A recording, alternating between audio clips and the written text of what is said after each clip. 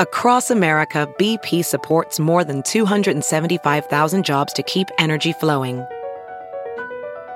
Jobs like updating turbines at one of our Indiana wind farms and producing more oil and gas with fewer operational emissions in the Gulf of Mexico. It's and, not or. See what doing both means for energy nationwide at bp.com/investing in America.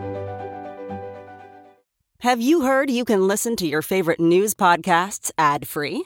Good news. With Amazon Music, you have access to the largest catalog of ad-free top podcasts included with your Prime membership. To start listening, download the Amazon Music app for free or go to amazon.com/ad-free news podcasts. That's amazon.com/ad-free news podcasts to catch up on the latest episodes without the ads.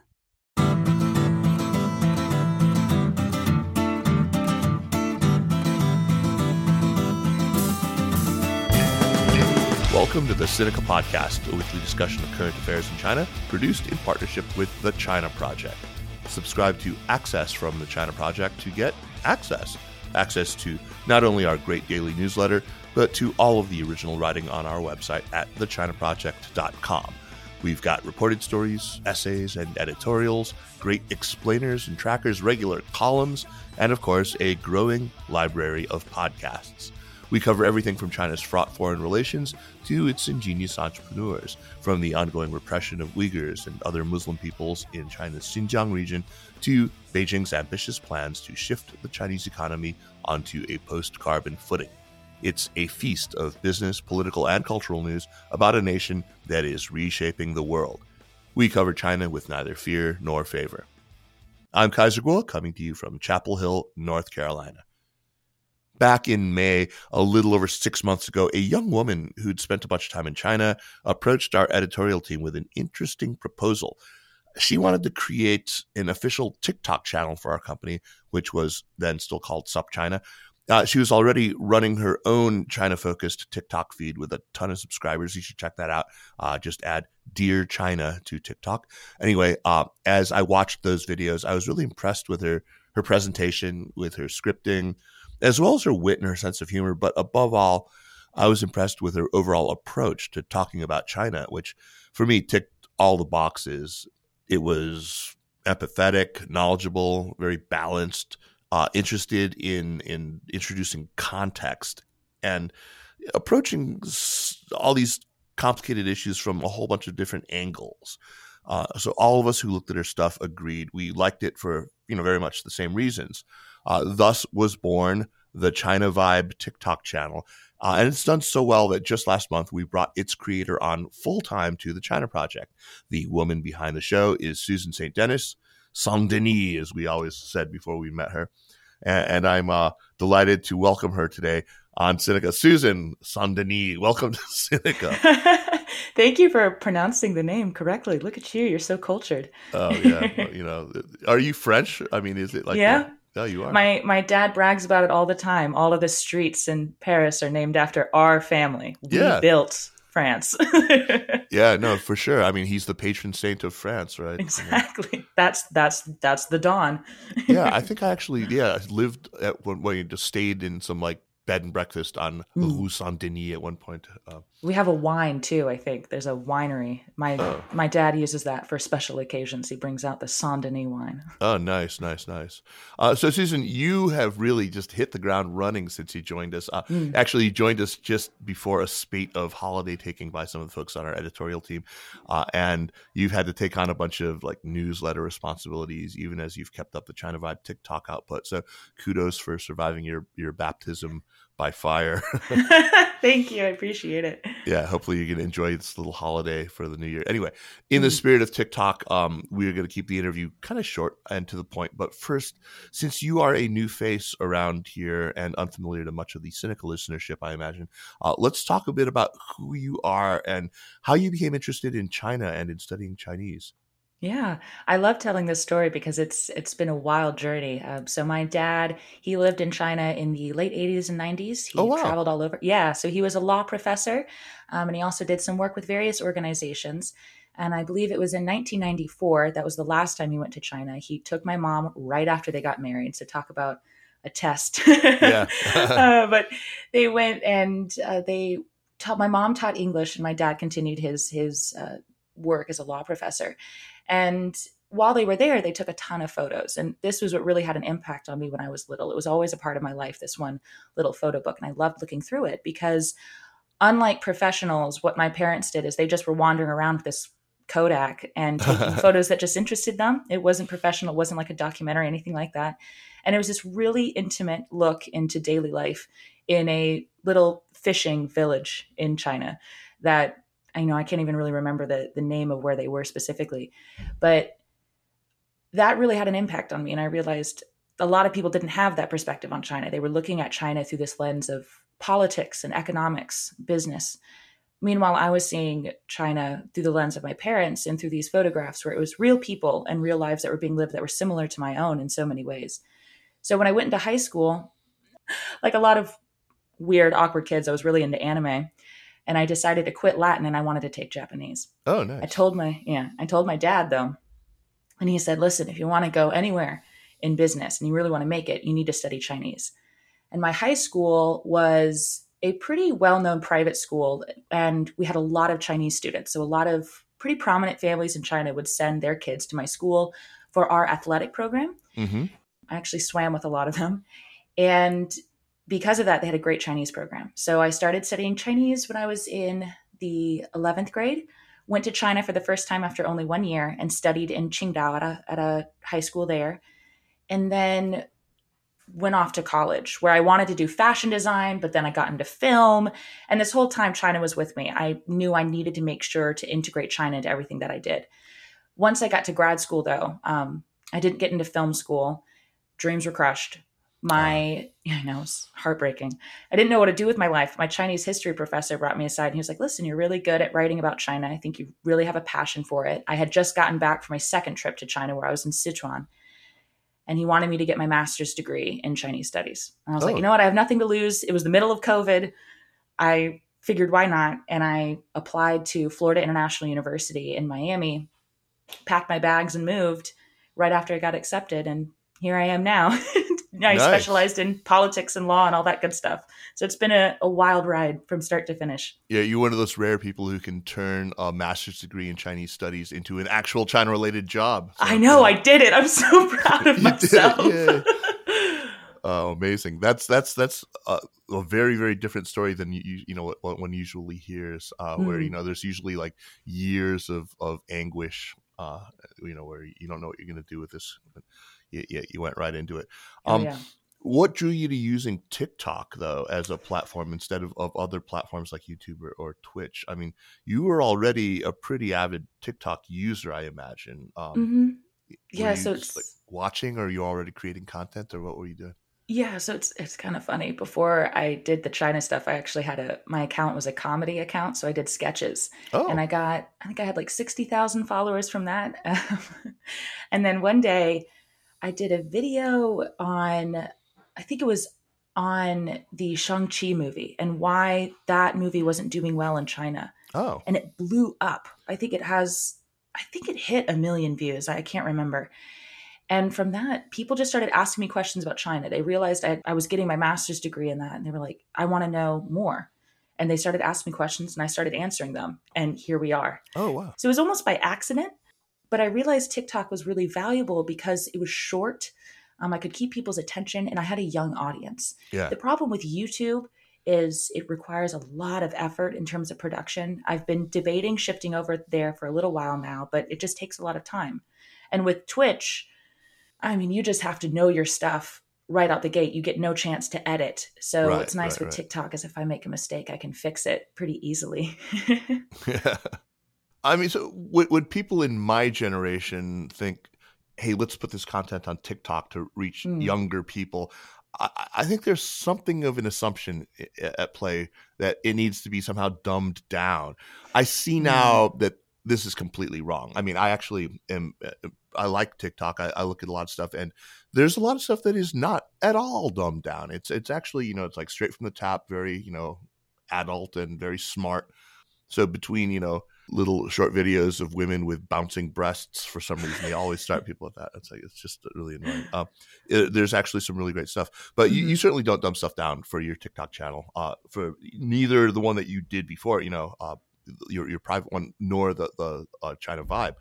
So where does this erroneous idea come from? First of all, I mean, obviously it's got to be maddening to you or for anyone from your generation that there's this assumption in play at all. But where does this come from, and what should you be doing instead?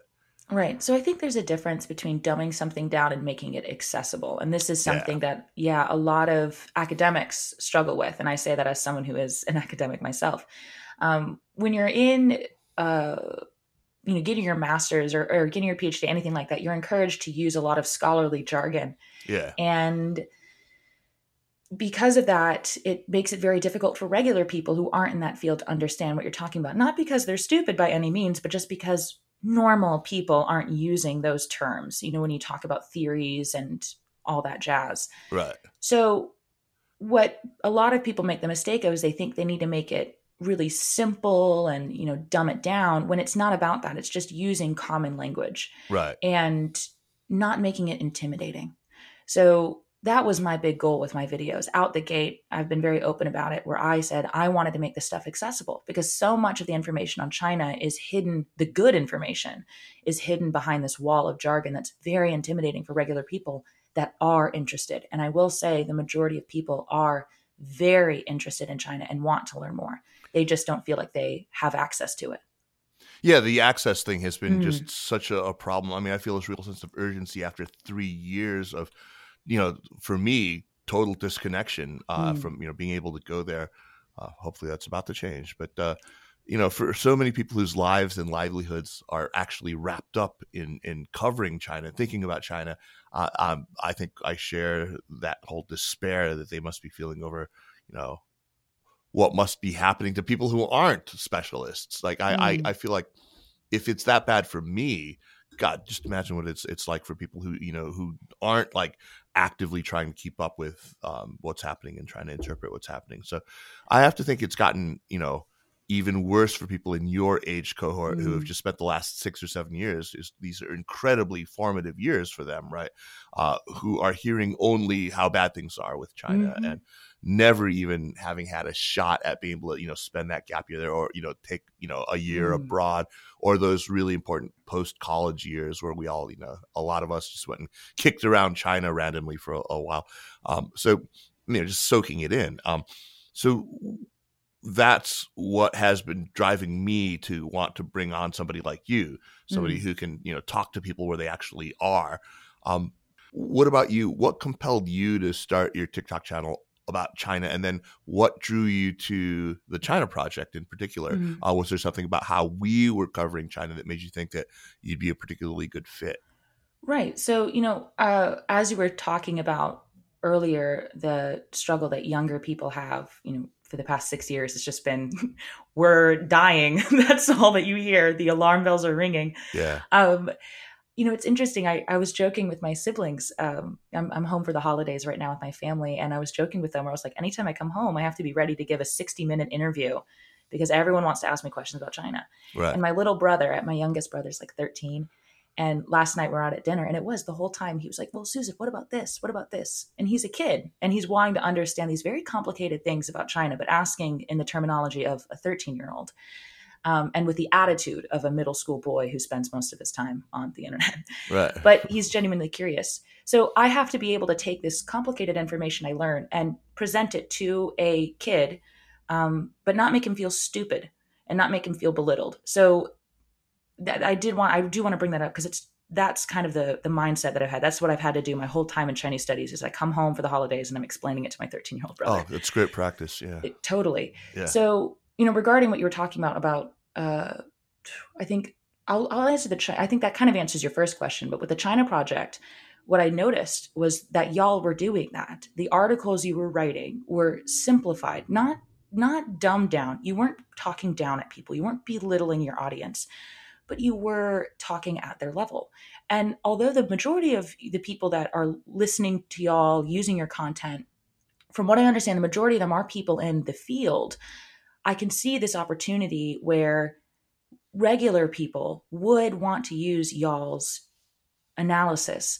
And it's unique. It's different than other platforms that I've seen where, you look at major news networks, they do tend to have this belittling attitude, or they go to an extreme that is not helpful. It doesn't help people understand things. It just lets them know, oh, everything's on fire, but I don't understand why. How did we get to this point? Right. The China Project explains the why.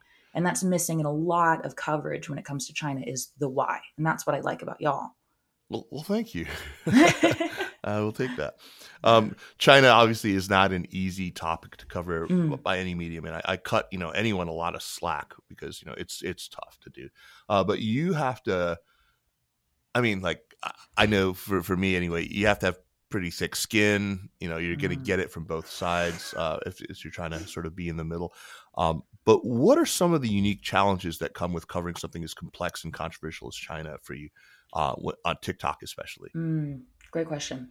So first of all, I mean, kind of on a funny note, it is true, when you're on the internet like I am and your face is everywhere, people forget you're a person. Yeah. And so I get quite a few interesting comments, and then I try to be lighthearted about it and I make jokes. My favorite is 50% of people that are watching my videos are like, you're a CIA agent. And the other half are saying that I work for the CPC. So it's like, all right, well, okay. So you fit right in with us. I'm a double agent. Look at me go. I know, exactly. That's how you know you're doing a good job. That's true balance. Yeah. But the big challenge, I think, is just, first of all, fitting all of the information into those videos. Although TikTok allows for you to do 10-minute videos now, those don't really hit the algorithm as well. So the challenge is managing to fit very complicated concepts into a 3-minute video. Yeah. That's why on my personal channel, the Dear China one, I do the video series. But China Vibe has presented this unique challenge of how do I explain the current state of China's relationship with the Middle East in 3 minutes? Yeah. Sometimes I'm not able to do it. Well, I have the pleasure of editing your scripts, and it's amazing. I think you just do a really, really good job. I mean, I think that you were born to be a news person. I mean, you'd really pack a ton in, and you're very efficient about it. And, you present the information in the right order so that, it sort of like builds. You have a good sense of it, and you don't bury the lead. You're very smart about that. So, yeah, I think you have a natural talent for it. So, yeah. I appreciate it. No, it's because I had a journalist professor that beat it into me. Okay. Oh, it helps when you study journalism and your professor is a jerk. Yeah. I'll never forget my lessons. No, that's great. I mean, seriously, you do a very, very good job with those scripts. But, now that you have like a pretty sizable audience, I have to think that you are under a lot of pressure. Like you said, your face is everywhere now. You're being quoted, you're being challenged on TikTok. How are you dealing with that kind of stress? Mm-hmm. So it is very overwhelming. I had an experience recently where I went to a kind of a conference, just meeting with other people in the field of Chinese studies that were around my age. And one of the people worked in the US government. They worked in China policy. Mm-hmm. And I come on the call and they see my face and they go, oh my gosh, I love your videos. Oh, great. And it freaked me out. I mean, great, but it also kind of freaked me out because suddenly, up until that point, I had been under this naive perception that I was somehow anonymous, that, I'm just making videos for fun. This is all great. And in that moment, I realized, oh, wait a minute, there's an impact. People are listening to me, and this is affecting how people are analyzing. This could affect the way that people are moving forward with these kinds of things. I'm not some crazy big influence or anything like that, but there is a little bit of an impact there. So now when I write my scripts, I have to take that into account, and I have to make sure, all right, are you presenting accurate information? Are you being biased? Because if I make a video and it goes viral, I could get 1 million right watching that video. And that's 1 million people that I could misinform like that. Right, right. And that can be a little bit unsettling. I know on China Vibe, it's kind of become a running joke with some of the followers where the mistake I often make, because I read things phonetically, Peking University. Oh my gosh, I keep saying Peking like an idiot. Oh. And everyone makes fun of me for it. But it is like, that's a mistake that it really affects you. Where you're like, oh man, I did it again. A mistake that normally wouldn't be that big of a deal. But in that context, in that situation, it really can. It you have to watch every little thing that you put out there, every little detail. So it can make you go a little bit manic sometimes. And it Peking can be overwhelming. is a weird pronunciation. Where do you get Peking? I don't know. mean, Thank you for understanding, because yeah, I don't no, understand it either. Peking sounds a lot closer to Beijing, or That's what I was saying. Exactly. Yeah. All right, yeah. we need to fix that. Yeah, totally. So I reckon there are quite a few self-styled China experts today who covered China on TikTok or Instagram or on some other social media channel. What is the landscape like out there? Because I don't really know it so well. I know there are some full-on awful rank apologists who think China can do no wrong. And then there are also some unalloyed haters who just think that People's Republic of China is the moral equivalent of Nazi Germany or worse. And, so what's it like out there? I mean, what's China like on TikTok? Yeah, great question. So on TikTok, you do have those extremes. You have the extreme apologists that drive me up a wall. Yeah. And then but you also have the extreme haters that just don't want to learn. Right. But in the middle, I have found an amazing community. I'm actually going to New York in a few weeks to hang out with some of my fellow China TikTokers. We're getting an Airbnb just to hang out. Oh, because, awesome. Yeah, it's so much fun because you kind of find there's camaraderie in it because we're all dealing with the same things. And I think there are a lot of people that are genuinely on that platform. They saw an opportunity to teach people about China and open a lot of doors and change people's perceptions and provide accurate information. They saw that opportunity and they ran and they took it. And so there is a lot of that. And I'm very happy to be a part of that community. But when it comes to those extreme sides, I think the problem, and I'm going to actually speak more on the China haters because I think they get a lot more attention on TikTok. The problem is that you have people that don't know. They're not educated. Right. So the majority of people that are consuming their content are people that don't have a good understanding of China and they trust them. So these are accounts that people trust. And the people with that, knowing that they have the trust of these people, they don't bother to do this in-depth research. They just go off of the first thing that they read off of, Business Insider. Jeez, and yeah, and that's how they're presenting analysis, and that's how they're presenting information on what's going on, which is really frustrating. Because like I said before, those are you get 1 million views on that. Some of these videos I've seen get 8 million views. And no one corrects them. And then when I correct them, I don't get 8 million views. But I love that you correct them. I will. Some of my favorite things on Dear China are when you take on some get guy. Mad. Yeah, no, those you do great mad. It's fantastic. I mean, those are the ones I always seek out and watch on your personal channel. Endless entertainment. Yeah, totally. I'm curious about your perspectives on generational, American, especially attitudes toward China. Because you're what? Are you like a late millennial or early Gen Z? What are you? I'm the weird mutt. So I'm 97, which means I'm the last millennials were 96, and the first Gen Zers are 98. Okay. So I'm the forgotten year. The best of both worlds. Yeah, totally. So, in any case, you are somebody who comes from and who is addressing a younger demographic compared to not just, the rest of the China Project team and its traditional audience, but also, compared to all the other China-focused outlets. So what's your take on how these different generations view China, their sort of attitudes about China, and what formed those attitudes?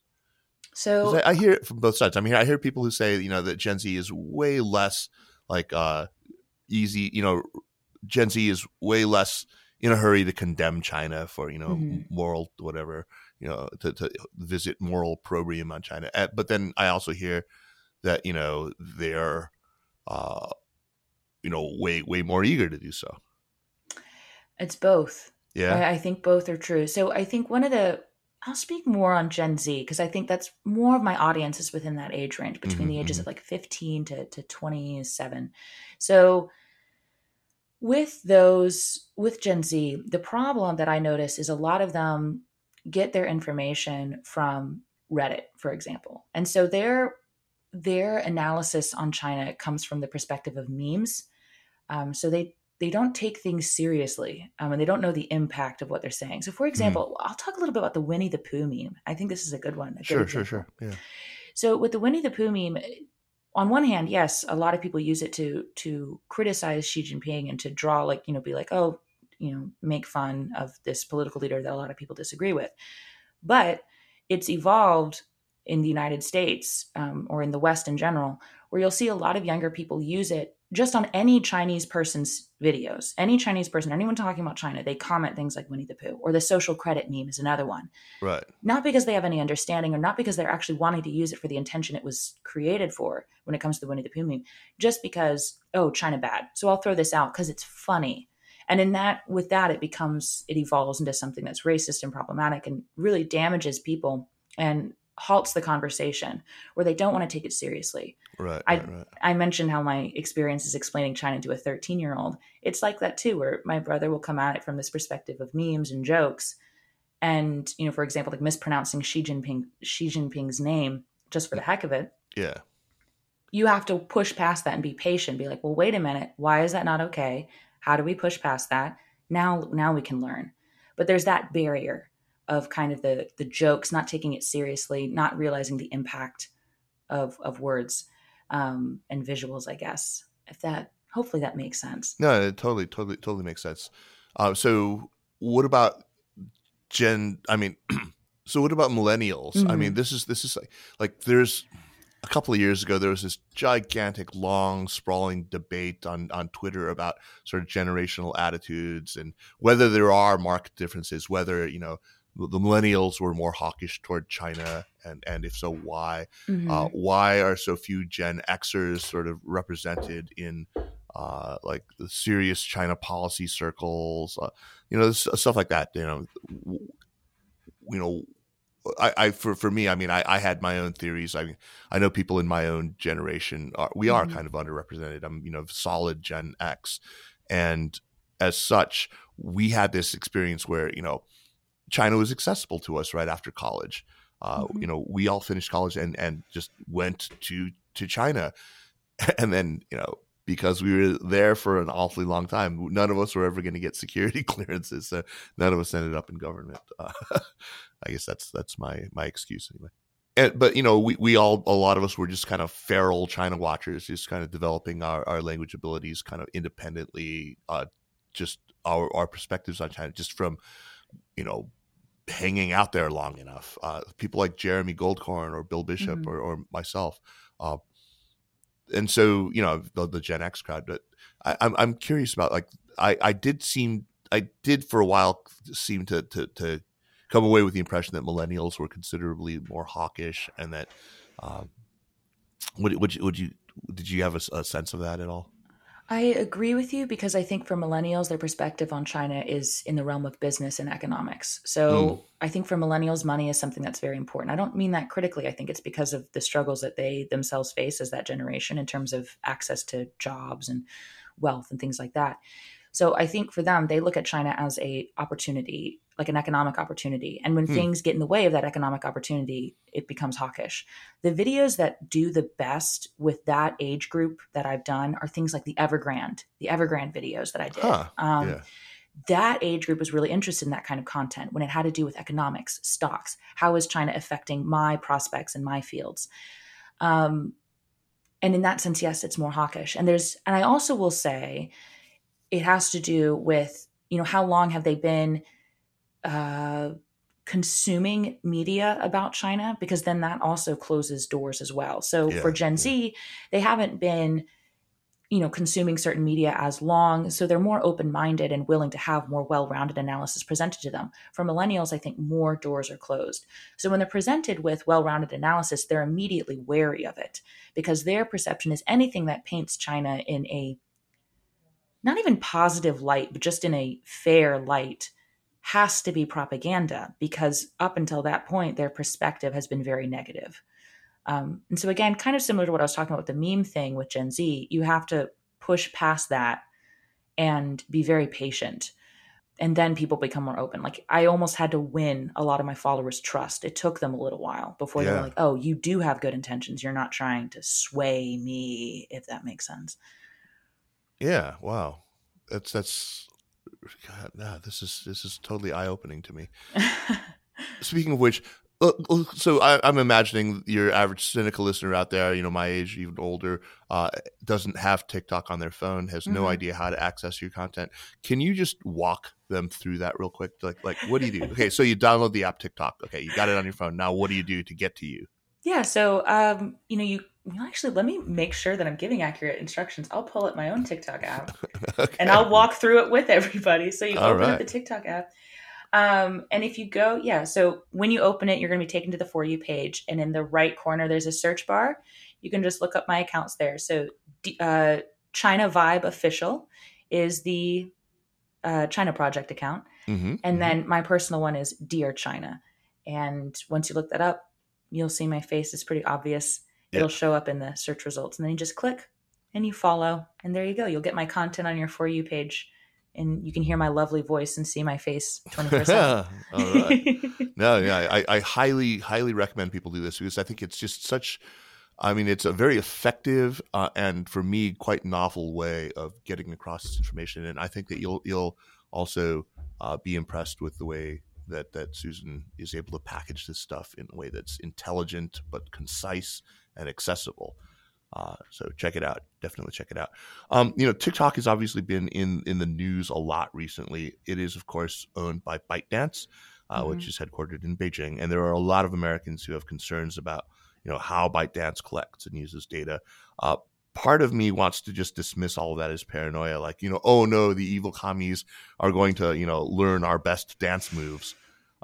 But I know that's, way too flippant. So in your opinion, are there legitimate concerns? And do you think that the proposal that's now, it's getting close to actually being approved, to have Oracle actually house all of TikTok's data, is that going to address those concerns?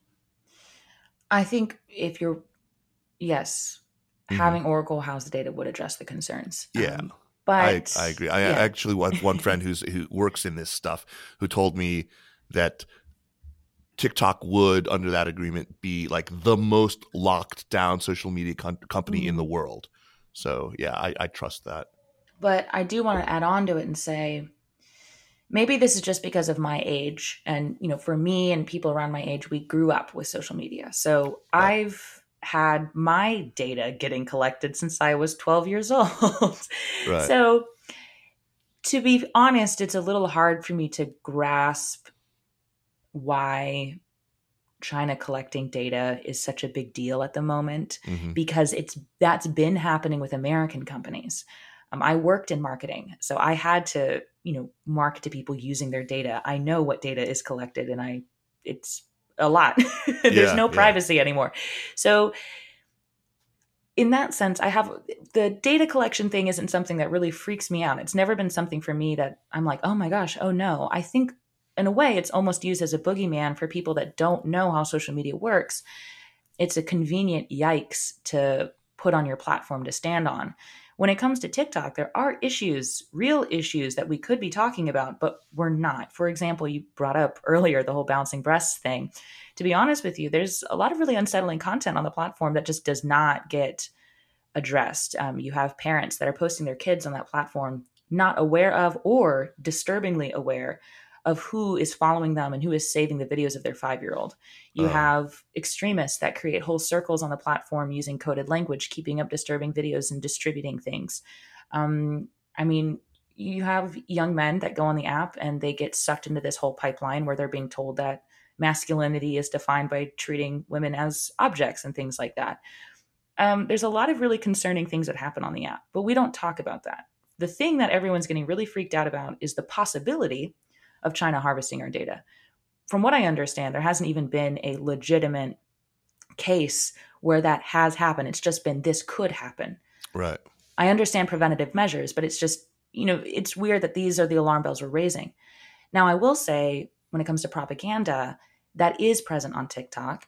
There are quite a few accounts that I have stumbled across being in the China sphere on the app that are blatantly just propaganda accounts. Sure. But they don't have big followings. They don't have a big reach. They just have large numbers. And most people know what they're looking at. They're like, oh, I don't really care about that. I'm not interested. So if that's why people are wanting to shut down the app, I think that's a real shame, because TikTok is such a unique platform for education and learning, and for building communities around the world. It is a shame to me that we're going to shut all that down for a possibility. Yeah, I don't think people should turn themselves off from the app because of that. Yeah, no, I completely agree. I remember watching this 60 Minutes a few months ago and there's this guy. This is like sort of a famous quote. He says, if you look at the Chinese version of TikTok Douyin, it's all science experiments and educational stuff, and it's really healthy, and it's exercise. It's like they keep the spinach version of TikTok for themselves, and they export the opium version to the rest. It's like, really, opium? You had to go there? I mean, it's just like, it was just insane. And it's not even true. I mean, my thing is, the For You page on TikTok is curated to your taste. So it says more about that guy, that his For You page is just only the weird erotic stuff. I'm like, what are you liking, my guy? If you're wanting the education, I'm on the educational side of TikTok. There's plenty of amazing education videos, science videos, all of that. But you need to be curating your For You page for that. If you're only liking the bouncing breasts, you're only going to get the bouncing breasts. That's right. Yeah, no, it's amazing how the nourishing stuff that I get on TikTok. I mean, it's just like the crafts and the manufacturing of things, the art projects and the science. I mean, it's amazing. That's what keeps me, scrolling at 3 a.m. sometimes when I'm feeling insomnia, like we all do. But it is highly, highly addictive, I have to say. It's just, my God, that is. I mean, in that sense, it is opium. Whether you're on Douyin, which is also amazing. Yeah, I mean, I don't know if you check out Douyin is amazing. I do like Douyin. Unfortunately, I can't get an account because I've been trying to find a way to get a Chinese phone number. I'm convincing my friends. I'm like, hey, do you think you can give me a hookup? But at the moment, I'm just on the basic Douyin where I don't get to have a curated page. Oh, well, that's too bad. A shame. Yeah. Well, Susan, what a pleasure speaking with you. And once again, just welcome aboard. I mean, you're just knocking it out of the park already. We're all thrilled. And I'm totally looking forward to hanging out with you at the end of January when we're all going to be gathering for our little company offsite. So, yeah. It's exciting. I'm excited to meet all of y'all in person. Yeah. You'll see what awful people we truly are. No, the one thing about this company, I have to say, there is not a single jerk at this company. Everyone is actually nice, and we all really, really like each other, so which is a lot of fun. And I'm here to change all of that. I'll be the trick. We're hoping you're going to make us all TikTok stars, actually. So I'll bring fame and fortune. Right. Yeah. Let's move on to recommendations, but first, a quick reminder that as Sinica approaches its 13th year anniversary, it is a perfect time for you to sign up for Access from the China Project. You get free admission to our live events, like our upcoming show in New York on January 24th, where Jeremy Goldkorn and I will be chatting with Ian Johnson, the legendary Ian Johnson. And you also get the secret RSS feed that allows you to listen to Sinica 3 days ahead of everyone else. And, of course, you get the terrific newsletter. So ring in the new year with a China Project Access subscription to help support the work that we do. Okay, on to recommendations. Susan, what you got for us? So over the break, I've been reading Eldest Son, Zhou Enlai and the Making of Modern China by Han Suyin. It's kind of a thing. People know this about me. If you know me, you know that Zhou Enlai is one of the historical figures I'm the most fascinated by. I think he's an incredibly complex figure, and he's in a way a little bit of a role model in some senses when it comes to diplomacy. So I think this book is really interesting. It provides a lot of unique information. The writing style is very entertaining, and I've just been completely engrossed in it. I think I'm halfway done now. So it's not finished, but so far I think I can confidently say it's a good read if you're wanting to learn more about this enigmatic figure. It's an old book. I mean, I mean, when is it, like in the 70s or? I know the one that I have was 95 when that one came out, but I don't know when the book itself came out. Interesting. Yeah, I have not read that. I will definitely check it out though.